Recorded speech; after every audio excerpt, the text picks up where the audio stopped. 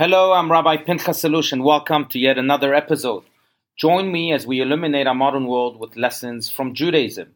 If you enjoy the show, please show your support by subscribing to this podcast, and I hope you'll give us a 5-star rating, as it does so much to help grow this community.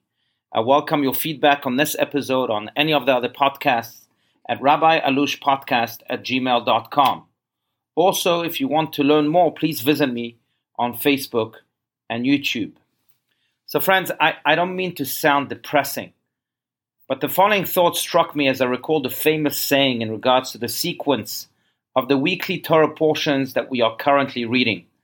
Acharei mot kedoshim emor, which mean, after the death, holy ones say.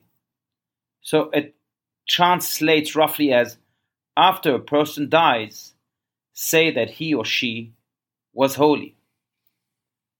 But I dare ask, are all deceased really holy and righteous? It sure seems so. After all, I have yet to attend a funeral where undignifying eulogies were shared.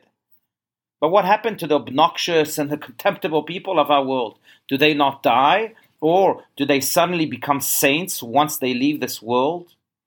The reason we don't hear of them, or of any of the dark sides of people upon their passing, I believe is telling. No, it is not because people who pass suddenly change and become holy, pure, and perfect beings. Rather, it is us who change when we encounter death. And when we change, our perspective on life changes too. See, during the person's lifetime, we sometimes get lost in the details of life, and we become easily offended because of insignificant trivialities. In my rabbinic capacity, I am at times deeply astounded how people sever ties and end friendships just because of such banal stupidities. But when death strikes, a greater, more wholesome picture emerges. We then begin to see, sometimes just a little too late, the bright side of the person and the beautiful life he or she led.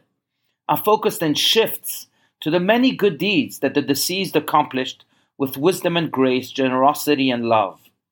So here is the question to each of us.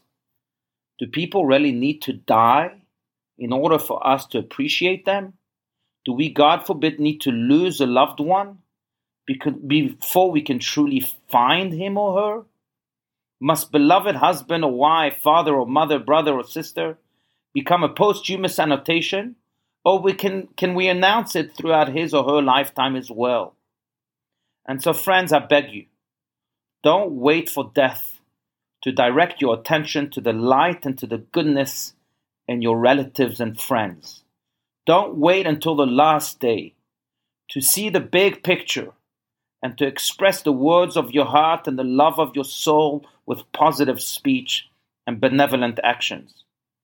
And if you are currently in a tenuous relationship with a close or distant relative or friend, learn to find the good in people. Make up with them today in the present tense and not with a tombstone someday in the distant future. Forgive people, not spirits. Let us see the good in each other now and every day. Thank you.